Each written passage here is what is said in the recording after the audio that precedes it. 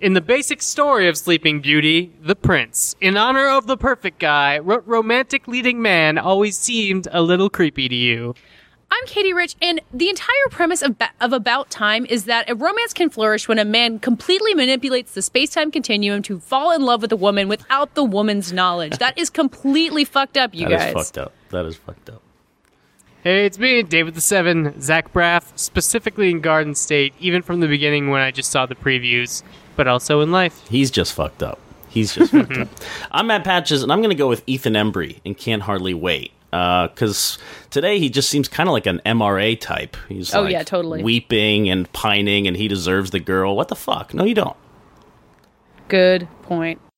Gentlemen, you can't fight in here. This is the war room. Fine, I can hear you now, Dimitri. Clear and plain and coming through fine. I'm coming through fine too, eh? Good. Then, as you say, we're both coming through fine. Good. Well, it's good that you're fine and I'm fine.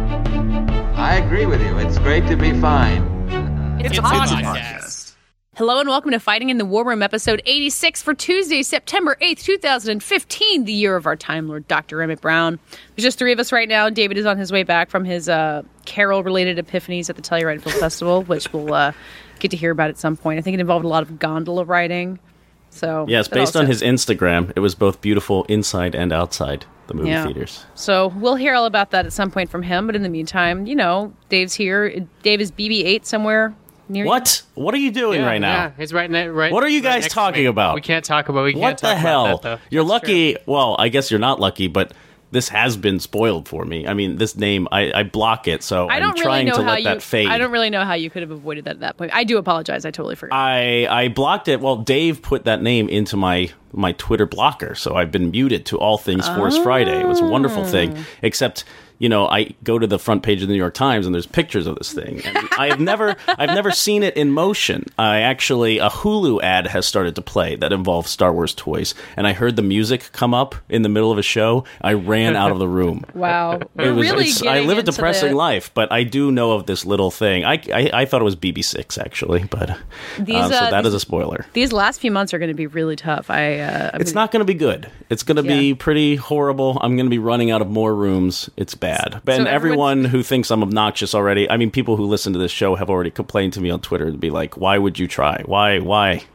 What your job is to watch this stuff, read this stuff. Do or do not. There is no try, Patches. Bingo. I'm doing it. That's not a spoiler, right? It depends. Don't even go there. Even without David here, we do have a new review that we'd like to read, and I think Patches is going to take the honors. I don't know what accent you want to do it in, or impression, or if you just want to read it like a normal person. It's 100 degrees in my house, so I don't think I'm going to do it in any impression. I'm going to be doing it a melting man. I'm going to be doing it as that chocolate melting man from Candyland.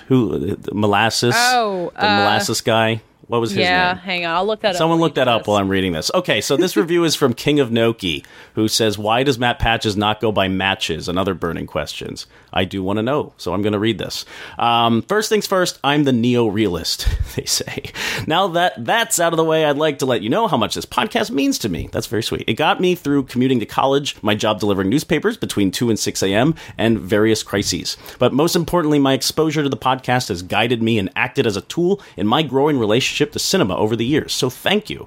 A few words about each of you. Here's the dangerous part. This was all beautiful up until this moment. Patches, you've got crossover appeal, kiddo. A face for Broadway and a voice for regional theater. My God. The next Scott movie Mance, right here. I look forward to seeing you give the next Green Lantern film the vaunted see it seal of potato approval on grocery store checkout lane TVs everywhere very soon. Katie, your super early defense of Channing Tatum's potential as an actor cannot and will not be forgotten. His recent success must be gratifying, but perhaps the only true way you could be karmically repaid would be with a green light for White House Down to Flag Day. Indeed. In all seriousness, yes, I would see that movie. Oh my God, yes. In all seriousness, your Quarter Quell story about going to see Charade in the rain is my favorite of any Quarter Quell moment.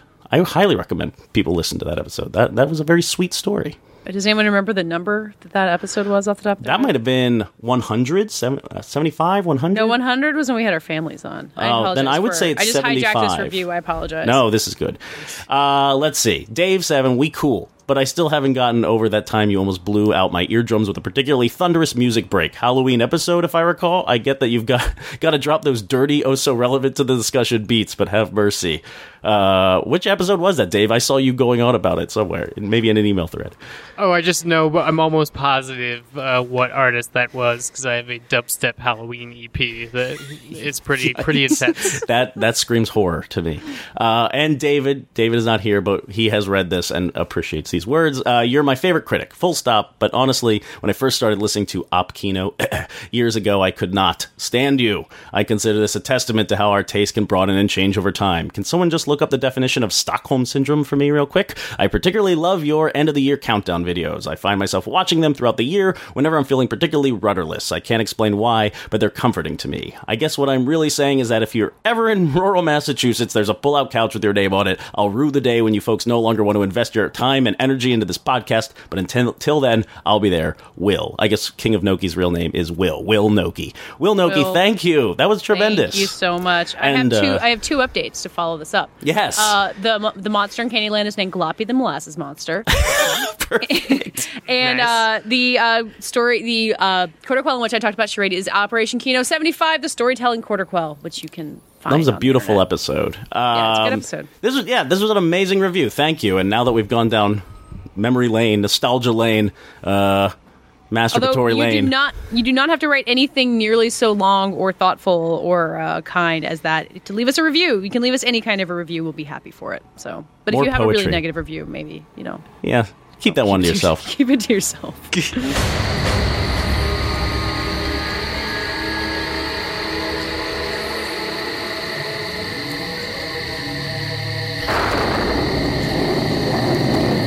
It all began with a curse. This week is slim pickings in theaters, but there is a movie I would give a shout out to, that if you can see it, I think it's opening kind of limited release. Probably not limited release. It is the release. A few theaters across the country. It's called Goodnight Mommy. Dave, is this a German film? I believe I want to say it's German. It's German. Ooh. Oh, wait. It actually takes Yes. place in Austria. Speaks German. It's by Severin Fiala and Veronica Franz. And Dave, you saw this movie at the Stanley Film Festival, if I recall. This got a little bit of did. a shout out in a few episodes ago. Yeah, I saw it at the Stanley Film Festival. It was one of those movies where somebody described it to me as just these brothers, their mom comes back after having plastic surgery. And Cosmetic they're convinced that surgery. it's not Cosmetic their- surgery. Yeah, the cosmetic surgery. And they're convinced that it's not their mother. Yes. And that's sort of all I knew going into it. And I think that's basically what the trailer Yeah. that was released also limits it to. I would warn people that what we're going to talk about it doesn't involve spoilers, but if you want to go in completely clean when Goodnight Mommy comes out in theaters, it comes out on the 11th, I would skip ahead to the next section of the podcast because our mere mentioning of what the film contains may feel spoilerific to you if you are sensitive like I am right now in a very sensitive spoiler space. If you become that person. So skip ahead if you don't want to hear anything about Goodnight Mommy. And for those who've stuck around, Goodnight Mommy kind of rides and conceits. We won't spoil it here, but the whole movie is about one big twist. I think it's about avoiding what is really going on between these two twin boys and the mother who has, as Dave mentioned, had this cosmetic surgery and is trying to wrangle them. She's a single mother. The father's out of the picture. I think he ran off with some hot young thing or something. Am I correct, Dave? I don't remember. But yeah, it's something possible. like that. So she's There's trying to definitely maintain like a bitterness from the mother. Yeah, and these boys are bad. I mean, boys will be boys bad, but then the mom is very mean to them, and they're very mean to her. They have a very strange dynamic. Again, it's all about trust. And there's a huge twist about what that dynamic really means. And for me, and this is going to sound kind of snobby, I guess, but I caught wind of it really early. I think it's kind of obvious. And Dave is going to make a case for maybe the film does know that. I don't think it does. I think the enjoyment of the film is about getting to that reveal, which it does. And I don't see a self-awareness there. And it kind of... the whole movie is about navigating around this big twist. So first I want to get Dave's thoughts about that, and then so that Katie can join in, because she has not seen Goodnight Mommy yet. I never will. I'm not brave enough. Yeah, it is very creepy, and it's very skillfully directed, some nightmarish imagery, it can be very gory at times. But I do want to talk about films that kind of ride their twists in that way, other examples, and if films that... I think there's a difference between a big twist at the end, a fun twist, and a movie that rides its twist. And if you can still enjoy it if you catch wind of it early. Not to say that I'm smart for getting figuring out Goodnight Mommy early. It just seems to have played its cards a little sloppily, and I got it. But Dave, you think it does it on purpose? Well, I mean, that was what I ultimately ended up thinking about after I saw the movie, because the movie has... a tension within it that works regardless if you figure out or know the twist that's coming. And there's a sequence early on that sort of hints in that direction. And then if you pay attention to basic color theory with certain characters and situations, it sort of continues hinting at it. And so much like, The Sixth Sense is a movie that's structured around a plot reveal in a way that, it becomes super obvious once you know what it is and you go back looking for it. I think that this movie, it has a twist and is ultimately about the dynamic that arises because of this thing. But the actual movie rides on a tension that it has nothing to do with the actual plot twist, I don't think, in order to enjoy it as a horror movie. So it made me wonder if the filmmakers... put this in there, and then you're supposed to know that to a certain extent you aren't with a reliable narrator. Yeah, I think that's my problem with Goodnight Mommy. It's, again, very scary, very creepy. This classic Euro steady camera. Is every place in Europe so beautiful? Like, every house is on a lake in the middle of nowhere. It all just looks so amazing. I want to move to Europe, anywhere in Europe, Austria, I guess. But, it's that classic, it's very much following the architecture of this building, this haunting space, and that itself is very creepy. I do think, The Sixth Sense does come up here. When you find out that Bruce Willis is dead, oh shit, I'm sorry. Spoilers. Spoiler! Bruce Willis is dead the whole time. I hadn't been thinking about that twist throughout the first time I saw The Sixth Sense, which I saw with my grandmother, and it was awesome. But I had not caught wind of the twist that was coming in Sixth Sense, and maybe that was my own immaturity for watching these types of films. But yeah, it hadn't dawned on me, but it did restructure the whole film. And when I've watched it again, now that I have that in mind, I enjoy it in different ways. But that first pure way, it was about Cole and it was about the boy, but not about dodging something. There didn't seem like there was a twist coming on. And Goodnight Mommy seems like the twist is coming on. Well, it is because it's glaring how obvious what's going to happen here. Is it glaring? Is it only obvious to you because you figured out the twist, or is it obvious from the way that the film is structured that there is some kind of twist coming? Well, it has to dance around its eventual twist. So the dynamics, the relationships between the two boys and the mother, it just has to make sure that there aren't holes in the narrative so that the twist can. So is it withholding information from you deliberately? Yes, that's the thing. So why does Sixth Sense work so well? Like, think about that movie. It must dance around the twist in the same way. But why aren't we thinking about it, or were you? I mean, maybe I'm crazy here. Maybe this was an obvious twist for a lot of people. It didn't seem that way when it came out.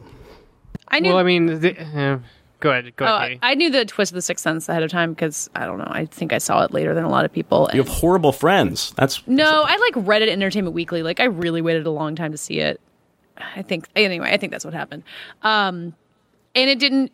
I mean, it's got really creepy stuff going on in it. It's got really good emotional stuff. I mean, there's a reason that movie, like, I think was it a Best Picture nominee or at least close to it? This is very relevant to our segment 3. There's a reason that movie took off the way it did. It's got a lot of other elements to it. And I was actually thinking of a more recent example of something that's really relying on the twist, which is Gone Girl, which is a book that everybody read, and a lot of people said you don't find out the twist. Like, you got to read this book before you know the twist. And then a movie was made out of it, and a lot of people already knew the twist because they'd already read the book. And that movie and the book both work without the twist because there's so much else going on in them. There's so much complexity on a character level, although on, the nice satisfying thing, individual scene level. Like, that's the way that you pull it off. You have the experience be worth watching, either by getting suspense out of a scene in which, even if you know the overall thrust of the story, you don't know how the scene is going to play out, or just the satisfaction of being like, oh my God, how are they going to get to this point? And I think Gone Girl holds up in that way. And when you experience it a second time as a movie, and I think The Sixth Sense does too, though it's been forever since I saw that. Well, I think the difference between Gone Girl and then something like Usual Suspects versus The Sixth Sense and Goodnight Mommy is that the characters in Gone Girl are operating under the secret. Right? Everything is supposed to look perfect and normal like a regular thriller would up until the point of the twist. So you don't have to dance around anything.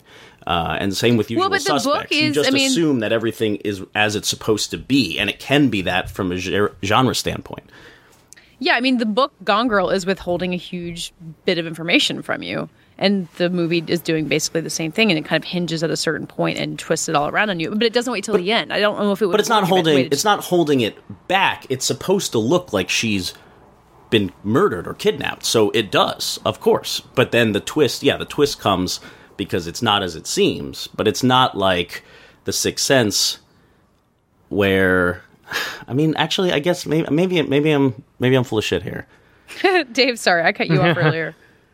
Oh no, it's interesting to me because it's like The Sixth Sense works, I mean, as a story, like as a ghost story, and then I feel like Goodnight Mommy works as eventually just like a story about like parents and trust, and then like the audience being able to trust what they're seeing. And I think, like, the dance between that tension, whether or not you figure out what the twist is, like, the slow realization that there is going to be a twist and that it might be the one that they feigned at sort of early on in the film, is, I think, part of the tension of this horror movie, as much as the actual acts that are working out on screen. Right. So I'm not sure. And see, the other thing is that if this was, like, I feel like if this was an American movie made by an American director, I'd be able to, like, culturally suss out the intention of the director. But, like, here it's like, I don't know. It's like everything in the early part of the film is so weird. And I'm, like, unsure if it's just, like, culturally weird or just, like, that, like amped up horror way that's supposed to tell you something's wrong. It has an advantage for not being embedded in American culture. It's unfamiliar has already. An advantage for That's interesting. Well, that's something. I don't know if it's really true, but Old Boy, a movie with a very famous twist, has that working in its favor because it's not American, and so there's so much weirdness going on in that already, and then it somehow still manages to take you by surprise at the very end. I feel like, just to wrap up here, Goodnight Mommy for me is more like The Village than it is Sixth Sense, whereas The Village, we were so far, we just knew Shyamalan was going to come up with something. There was going to be a twist, and this strange scenario already rings of like, well, there's got to be a deeper meaning or a deeper plot that will thicken eventually. And that's kind of how Goodnight Mommy is. It's so stylistic. You know, I wish I had felt the way Dave did. I mean, it's so intriguing and it's so weird that you want to keep watching. It's an enjoyable experience as far as like watching people bleed out their mouths can possibly be. Spoiler. But oh god, that scene. That scene is gross. But I didn't feel fulfilled by the narrative twists and turns because you just know something's coming. And this all ties back really because M. Night Shyamalan has a movie coming out this week too, called The Visit. Damn, and we did not see it. And they're not showing it to critics until everyone's out of town for Toronto, which is where Katie and I will be shortly. But so we will not see it. So Dave, it's up to you to see it. Yeah, you'll have to let us know. But I'm also, if you're listening and you go see The Visit, I want to know if there's a twist.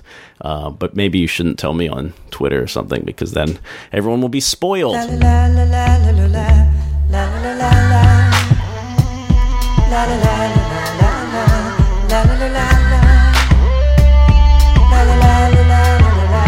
Hey now, I wanna scream so loud for you, 'cause I'm so proud of you, and let me tell you what I'm about to do, mama. I know I act a fool, but I promise you I'm going back to school. I appreciate what you allow for me. Are either of you Sons of Anarchy people?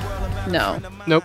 Never watched the second. Neither Me am neither. I. I'm sure listeners out there, our comrade Joanna Robinson loves Sons of Anarchy, I believe. I don't think I'm making that up, but she can take us to task if so. Or if listeners watch Sons of Anarchy, please make the Twitter case for why we should go back and watch all, 8,000 seasons of it, which people know I'm not too keen on. But Kurt Sutter, who created Sons of Anarchy, has a new show coming to FX, and this time I was ready to get on board from the very beginning, because it sounded very cool. It's the Bastard Executioner, and it is set in early 14th century. It follows a knight in King Edward I's army, so this is some medieval shit going down here. Where does King Edward fall in the... Is he King Arthur era, or... He's the King of England from... I think until 1307, the Edwards, the Edward Longshanks. Not far from King Arthur, then, right? It definitely looks like a King Arthur type situation. I would not. I'm gonna look up I'm my not British an expert. monarchy while you do this. I got a lot of Wikipedia. The period of Longshanks is not. Oh no, King Arthur was the late 5th century. God, I don't know anything. They're a little more sophisticated now. Continue. They seem like it based on the pilot to The Bastard Executioner, which doesn't deal in kind of faux Shakespearean or something like that. It's very plain talk, easy to digest, medieval speak. But yeah, this follows this knight who is going to basically inhabit the position of executioner to seek revenge. It's a dense revenge tale that is filling a gap in my Game of Thrones watching right now. And he, in the beginning, oh man.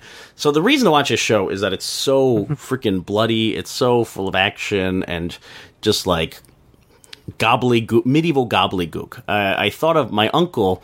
I remember my uncle, when I was a kid, I just kind of looked up to him because he loved medieval history, but in a kind of History Channel. He loved the swords and he loved the battles, people who become obsessed with old battles and researching that. And I think people really into the history would enjoy Bastard Executioner on, it's character driven, of course. Is it really accurate to the history despite all the modern stuff going on? It seems steeped in history. Again, this is History Channel level history. I think people who have read every book about the Longshanks will dispute facts here to the end. And apparently the plot, I've only seen the first 2 episodes, which debut on the 15th of this month. We won't get to talk about it because I think we're going to spend most of our time talking about Toronto next week, which is why I wanted to bring it up. But apparently the plot deals with the fallout of Madog ap Lewin, the Welsh rebellion. Wow. Okay, sure it does. But yeah, the history is not why I'm really kind of jazzed about the show. The characters are really gruff and mean and it's grimy, but it's, I have seen medieval films that are all about the grime. I think of, I think it's called The Black Plague. There's an Eddie Redmayne movie. Black Death from 2010 with Sean Bean and Eddie Redmayne. That movie is just about how gross it is in 14th century England, how muddy it is, and how everyone's afraid of witchcraft and plague, and it's just disgusting. And Black Death is a really entertaining film because it is a horror film taking place in this disgusting era. And Bastard Executioner it's more like what I imagine Sons of Anarchy is. I've seen maybe 1 or 2 episodes of Sons of Anarchy, and it's just about these power dynamics in the group. I'm speaking of Bastard Executioner. What are these knights going to do? How are they going to take revenge? Who are these political people they're going after? Stephen Moyer from True Blood plays one of these. He's working for the king, and he's pulling all the strings. Kurt Sutter actually plays this disgusting character called the Dark Mute. Katie Siegel, his wife, who was also in Sons of Anarchy, plays a kind of witchy woman who's helping this main knight on his quest to seek revenge, and he's infiltrating the forces as an executioner. These first 2 hours are really dense and kind of meandering, and now the plot is thickening. I don't really know where the show is going, but I highly recommend it because it's just a lot of fun with disgusting medieval battling and weird politics. I don't know. So if you need your Game of Thrones it fills that fix, Game of Thrones it's not gap. a bad, way to start. Exactly. So that is my loose pitch for Bastard Executioner. I have no idea where it's going. I don't know if it'll live past its 10 episodes, but it seems very Kurt Sutter in terms of, like, instead of gruff motorcycle guys, it's gruff knights in armor, shining armor, or grimy armor. And it premieres next week.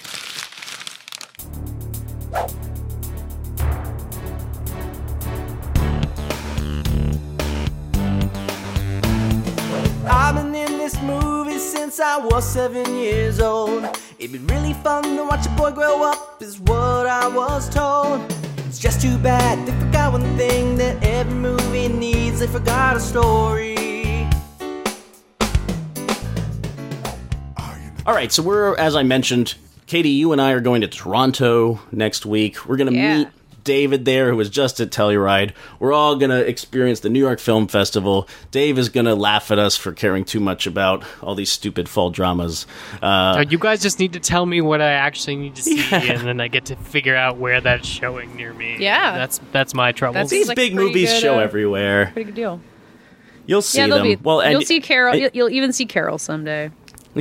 Oh, you'll definitely see Carol, or you'll die trying. And you'll definitely see them because they're going to be part of the awards conversation. Yes, it is time once again. It begins in September. It ends in February. It is the awards brouhaha. But to kind of prepare ourselves, bracing ourselves for kind of how silly it is, how extreme it can be, how it's just a cacophony of talk for several months, I want to ease us in. So people who don't like the award season, I think you'll enjoy this conversation, I hope. Because I pitched it to you guys, I wanted to talk about Best Picture winners of the past, 10, 15 years.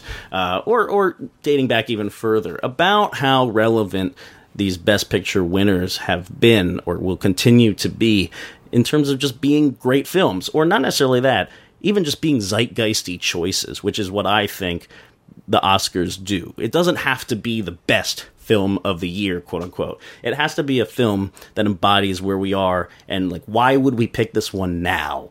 And that's important too. So do they have to live on as critically acclaimed films? Maybe not.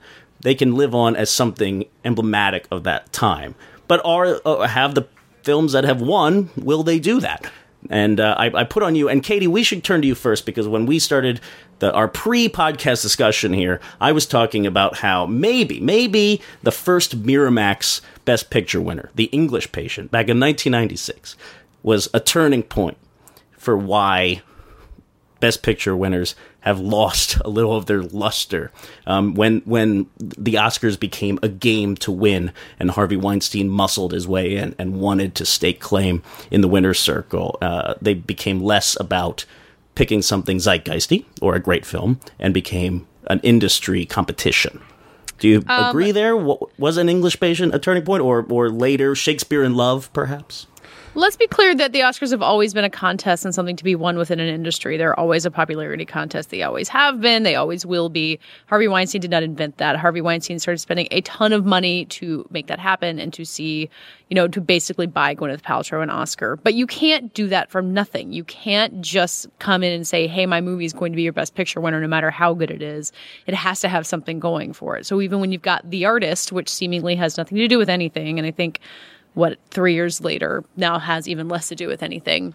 That movie had to get beloved. It had to win the Audience Award at Toronto. And that's why I think all Oscar movies, regardless of whether or not they stand the test of time, or if you look back at the history of that year, seem to have nothing to do with what was going on in the world. All of them tell a story about what was happening. You can't know why Argo won Best Picture without knowing about Ben Affleck's director snub and how it premiered at Toronto and the controversy going on around it, and how Zero Dark 30 didn't win the Oscar the year before, and all of these things that go into why movies win Oscars, which is why I'm super interested in it. And sorry, Argo beat Zero Dark 30 to win Best Picture. Let me be clear. I know some shit. But those narratives are about the industry. They're not necessarily about what was happening in America at that time and pushing them into the conversation, or Well, if you're looking or for what was movies- happening with movies, filmmaking, and drama. If you're looking for movies to reflect what's happening in the world, that's almost never going to happen because the lag time is so significant. It took until 2009 for a movie about the Iraq War to win Best Picture with The Hurt Locker, because that's about how long it takes to A, get anyone brave enough to make a movie about the war, and B, get it through the system. And The Hurt Locker especially took forever getting made. So, I mean, getting something that's super zeitgeisty in that specific way, I mean, you could look at 12 Years a Slave, which in some ways was a little bit ahead of its time in terms of there being more conversation about race in America. I mean, that is a really oblique way about getting at modern race issues. But it won, maybe a year before Black Lives Matter really took off. I remember people calling Slumdog Millionaire the Obama Best Picture winner, which is insane. But it was, it opened in the fall of 2008. It was an underdog story. It was Why did they call it the Obama? Because winner? it was the underdog. It was kind of coming out of nowhere. It was like, it defeated The Curious Case of Benjamin Button, which was like the big glossy industry pick. So, right. It was an indie film. I feel it was like a movie. that It was the big almost went straight to DVD until it premiered at Telluride and did really well. So yeah, I mean, people try to assign all these narratives to things, but I think it's a mistake to try to make the Oscars about anything but Hollywood itself. But they have to be, right? I mean, that's Do they? or I think they have to be, because there's still films from the 30s, the 40s, the 50s, the 60s that we talk about today, like Ben-Hur, The Apartment, West Side Story, Lawrence of Arabia. These are movies that aren't just champions of the specific year in the industry. They're movies that have stood the test of time and won. But what the Oscar. what do you learn about the 60s from Lawrence of Arabia? Well, that is probably there are probably books on that topic, or about The Apartment. Looking at the so Mark Harris's book, Pictures at a Revolution, is about the 1967 Best Picture contest and about how all of these films reflected various things in culture and in Hollywood and in, America at large. I mean, you've got The Graduate, which was a real cultural phenomenon, and In the Heat of the Night, which was about race relations, as it turns out. And in how fucking Dr. Dolittle got in there anyway. So you have some times when things are going to reflect the zeitgeist and, the idea of a culture change. But the year after that, Oliver won, like a big, glossy, kind of dumb musical. So I'm not arguing that these movies have to be zeitgeisty. They can just be great films. Or pretty mediocre films. I guess, I think Oliver's a pretty good movie. Oh, okay. Well, I keep thinking about The Artist, honestly, as like the really weird Okay, so now, you're talking about the contemporary films that we're contending with. Will these films stand the test of time? And The Artist is kind of, at this point, it's just a beaten dog. People love just beating that thing up. Why? I mean, how did The Artist win? It's a good movie, right? That's fine. That's pleasant. The thing to me about The Artist is that, like, Oscar movies have narratives. Like, the reason that movies win Oscars is not just because they're good, but because there's a story that people feel good voting for.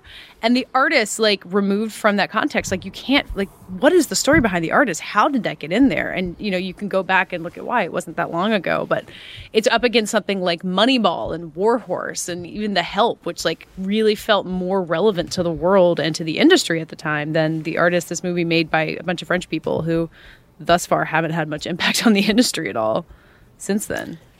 That's why it sticks out so much, is because you can't figure out that narrative. But it's not about politics, it's just about the industry, to me, I think.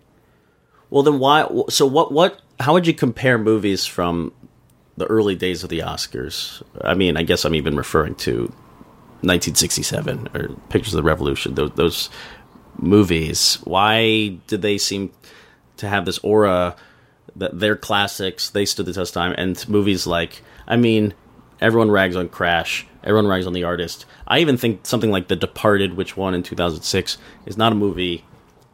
I didn't really like it in the first place, but I don't know if people who really love it would talk about it until the end of time. Looking back in 50 years, what are these movies that are going to prevail, and why? Are there any that have come out recently that stand up to it, and how are they different? Dave, I want to know what you think about any recent Best Picture winners that are worth a damn. Yeah, which ones will you think about, Dave? Which ones will I think about recently? Does anything glow? Lord of the Rings, probably. Lord of the Rings, I'll obviously be rewatching those. The weird thing is the Oscars were always curation for me. It's like, even when I was a kid, I remember like getting interested in what Silence of the Lambs was because they kept playing the theme music because it kept winning Oscars. So I remember like have vague memories of the broadcast where it's like that would be my introduction to like what everybody considered good in the populace. And so it was that way until about, I remember Shakespeare in Love, upsetting Saving Private Ryan.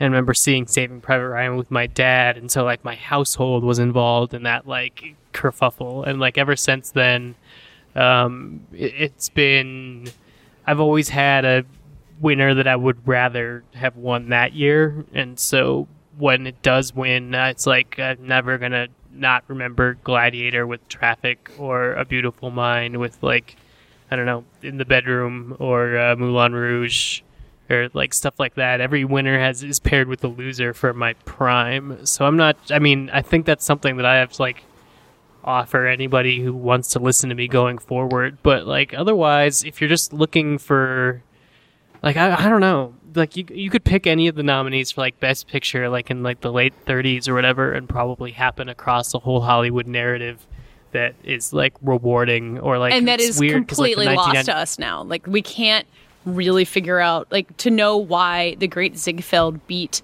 Mr. Deeds Goes to Town and A Tale of Two Cities is kind of hard to know now.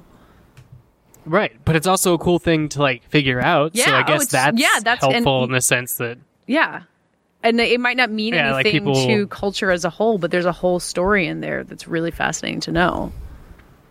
Yeah, and so it's like if you look at 1999, I'm never going to remember 1999 as like the American Beauty year, but like there's so many other movies in 1999 that were so important to me as a person enjoying film at that time that makes me sort of discount the idea that any of these are really important. But I guess they're like perfect waypoints for your own film curation. In that sense, like, having more nominees now in these latter years it's probably like I backed into the best argument for that, because then you get to have a much greater sampling of what film sort of looked like. So yeah, I guess to put a point on it, I would say who won isn't as important as the field of nominees for each year, and I think that hasn't changed, even though the film landscape has changed. Patches, is there anything for you that you feel like looking back, either in recent history or overall history, where you're like, okay, yes, the Best Picture winner said something about not just the movie industry at the time, but the world at the time, or the country? Let's go smaller. Well, I mean, we were talking about No Country for Old Men before, that you even thought maybe we wouldn't really be salivating over that movie in 20. Not that it's not a good movie, but that it's not definitive of 2007 in the way that it felt like it was at the time. I don't know. Those are dark times, man. Even they were 7-8 years ago, I guess. Does any movie stand out? I mean, I really do think the end of there was some sort of weird transition around English Patient, where maybe it was the size of movies. Have movies become more specific? Did they, Braveheart and Forrest Gump, Schindler's List, Unforgiven? These feel like big movies that are still kind of character driven, and comparative to something like Lawrence of Arabia or Casablanca, which just has the whole world behind it, even if it's an intimate story. Is that why we still talk about them? And they don't, movies, even big ones, don't have the same kind of scope. Like, I mean, Gladiator's a movie we'll probably be watching. People will be watching that in college dorm rooms forever. The files will be passed down from father to son. I was going to say the Blu-rays, but really, let's be honest, the ripped downloaded files will be passed on from father to son of Gladiator. But yeah, it just doesn't. That is almost pulpy. Lord of the Rings is kind of pulpy, and these more. But pulpy Best Picture winners are the ones that usually do get handed down. I mean, The Wizard of Oz West Side Story in some ways being like a big, large-scale musical. Gone with the Wind. There's something that just feels narrow about the artist. God the artist feels like a big didn't win throwback. Best Picture, lost Gone with the Wind. I'm so sorry. I'm really getting mad when I get these facts wrong. Okay, continue. But The King's Speech, totally acceptable. Very nice movie. I had a lovely time watching it. Argo, it's okay. But maybe it's because they feel they have to play to the masses, but they also have to feel more specific because there are so movies being made. Everything just feels a bit more maudlin to make it 4-quadrant, to make it play in today's business landscape, but they also have to be, there's so many types of movies that you can't emulate. You have to have very specific stories. You can't have broad emotions that feel classic already. I don't know. Is that a weird philosophy? But something about No Country for Old Men feels that way. It feels very specific. The characterizations of the villains of Anton Chigurh, is that how you pronounce it? Javier Bardem's character in that movie, or Tommy Lee Jones' monologues, the writing, it all seems to, stars align, speak to really big themes about American darkness, American violence, evil, whatever evil is, that movie seems to encapsulate on a broad scale and a very tiny scale. And not a lot of movies do that. I feel like you could contort everything from that year if you wanted to really make it about that year. Like Atonement is about George Bush and one lie sort of killing everybody that he loves. And, Juno's about rising pregnancy because abstinence only. Michael Clayton's about how politics is a whole bunch of goddamn white people trying to screw each other over, as is There Will Be Blood. So it's like you could do that if you want. Michael Clayton was really ahead of its time. If it had come out in 2008, just imagine. I love that movie. Loved it. Oh, yeah. It's a great movie. But then, that's like peak till the when movies hone into something really granular in the zeitgeist, then they probably get more lost as time passes than something like Casablanca, again, or The Apartment, which is just kind of raw emotion stuffed inside this tiny narrative. Although The Best Years of Our Lives is a really specific movie about soldiers returning home from World War II that is still really, really great. And won Best Picture because it was so timely when it came out. I just feel like we're at a time, that The Departed is Scorsese's Oscar winner. I just won't think about that film ever again. Or Crash. The reason we'll think about it is as a disaster of the Oscar process. Or, $1 Million Baby. Threw it to Clint. Give Clint one. We're kind of in an era where it's all about handouts. It's all about legacies. And maybe The Hurt Locker doesn't fit that bill. But that was, again, as you were saying... 12 Years a Slave definitely doesn't fit that bill. That's true. I mean, but I do think movies today are stuck more in that Oscar narrative. You acknowledged this earlier. Yes, movies from the turn of the century had as much to do. Actually, movies from the 1930s probably had more to do with the industry comparatively now than the movies of the 50s and 60s. For sure, yeah. Because the industry was a behemoth back then. Right. We were just in a different mode of filmmaking in the 60s and 70s where directors had more freedom. But back in the studio, locked into the studio days in the 1930s, these movies were industry-driven again. So maybe that's the problem. And you know what? If you go back and look at the winners of the 1930s, we're not really talking about them a whole lot. Actually, Mutiny on the Bounty, which won in 1935, is a fantastic movie. But... I was going to say, if there's not everyone's watching Cimarron from 1931. Or fair enough. But it's close to 1999 in terms of awesome movies. I wish I was living through the late 30s in cinema. Why? Man. Why? Because of the exact things that you're talking about. It's there was this weird... it's the pre-war studio era was producing a lot of really interesting stuff, and then the war came in and kind of screwed everything up. Yeah, but during the war, you start getting film noir, you start getting really weird stuff when, nobody was around to make the rules. Fair enough. Just saying. End of studio filmmaking, sort of late 30s, early 40s. Really, really interesting time. We'll have a great segment 3 someday about what era of movies we wish we could have been alive for, or if we think now what was the best era to be a moviegoer in America. I mean, it's a hard question to answer. I love the movies that we get today. I'm happy to be in this decade and watching people experiment. The advent of digital cinema. I mean, that's the reason The Hurt Locker could look fantastic and be on par with the big movies with studio funding. The Hurt Locker and Avatar nominated in the same year. Jesus. That tells you something. And The Hurt Locker deserves to win. The Hurt Locker, actually, I haven't watched The Hurt Locker again probably in 6 or 7 years. So maybe I owe that another look, and we'll talk about that film forever. But then, snap to last year, I think the why Boyhood losing felt so kind of depressing was that it felt iconic. It didn't matter if it was your favorite film of the year or not. Maybe Birdman is the better film in terms of the craft, in terms of the writing, in terms of the humor, in terms of the drama, whatever. But Boyhood felt like an achievement. I just wanted Boyhood to win the Oscar so we can put that one on the shelf, on history's shelf, because Birdman is not a movie I'm going to watch again. But what do you do you remember Gladiator, or do you remember Aaron Brockovich in Traffic from 2000? I mean, I remember them all. I feel like, I really firmly believe that a Best Picture loss does not diminish something's legacy in history. I think you can look at, There Will Be Blood lost Best Picture to No Country for Old Men, and I think of those movies really on the same level as these two really titanic Westerns that came out in the same year. And it doesn't, I love No Country for Old Men, but I don't think that makes it more accessible to history than There Will Be Blood. Yeah, well, I think you're right. My major complaint going into this segment was, will we remember these movies? And I guess the answer is yes. One way or another, we'll be forced to look back. Probably come Oscar time. They will be in montages in Oscars for the rest of our lives. Yeah. We'll be seeing clips from Birdman forever. Oh, really? Yeah, I Yeah. guess that's probably true. And say what you will about Birdman, but it is an idiosyncratic, very specific movie that is, it's not trying the Forrest Gump route to winning Best Picture. So, we have gotten away from that in some ways. And having a really big crowd pleaser win Best Picture doesn't work every year. But maybe that's why it feels less. That's why it doesn't seem to have the legs. Like, maybe we won't be...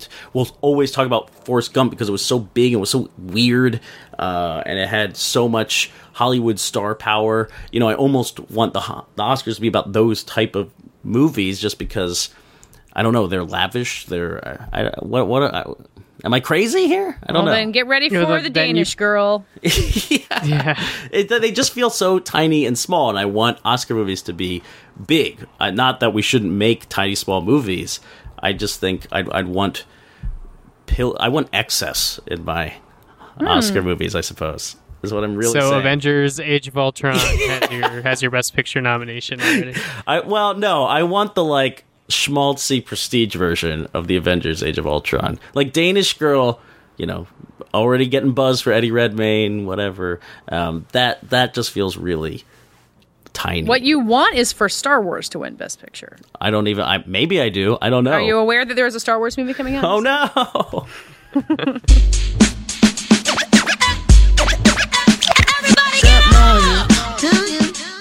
That does it for today's Fighting in the War Room. We won't be back later this week because three of us will be busy at the Toronto Film Festival, but we'll be checking in next week with a lot of festival news from Toronto, from Telluride. Maybe we'll find someone who went to Venice for what that's worth. Maybe they're still stuck on a gondola, who knows. But we'll be back next week. In the meantime, tell the people who you are. I'm Matt Patches. I am the senior writer of Esquire.com. I'm on Twitter at Mr. Patches. And remember, all of our episodes go on fightinginthewarroom.com. You can leave comments. You can share them. You can, hack the website and destroy us. Probably, technically. But don't. Just go to fightinginthewarroom.com and enjoy it. Yes, if you're still listening and haven't started hacking the website, I would say don't do that. I'm Dave Gonzalez, spell my first name DA70. It's also where you can find me on Twitter. I write at Latino-Review.com, Geek.com, and Forbes.com. And you can also find all of us and our episodes and another place to comment at fightinginthewarroom.com, or wait, Facebook.com/fightinginthewarroom. Yeah. Yeah. And I'm Katie Rich. You can find me at VanityFair.com or on Twitter at Katie Rich, KateyRich. Twitter is also a great place to find all of us, maybe even tweeting from Toronto at FITWR. It's also where you can answer this week's lightning round question, which was... in honor of the perfect guy, what romantic leading man always seemed a little creepy to you? Thanks for listening, and we'll be back talking to you next week. I cut it off in the summer when it's blazing. I cut you off if you fake and you hating. I know they can't take all this money I'm making, but call me Betty Clackado, cause I'm caking. Booty shaking from the left to the right. Bigger belt too tight so my back is aching. Left to the right. Tell me what's shaking for, I bring the break in. Monday, a friend of mine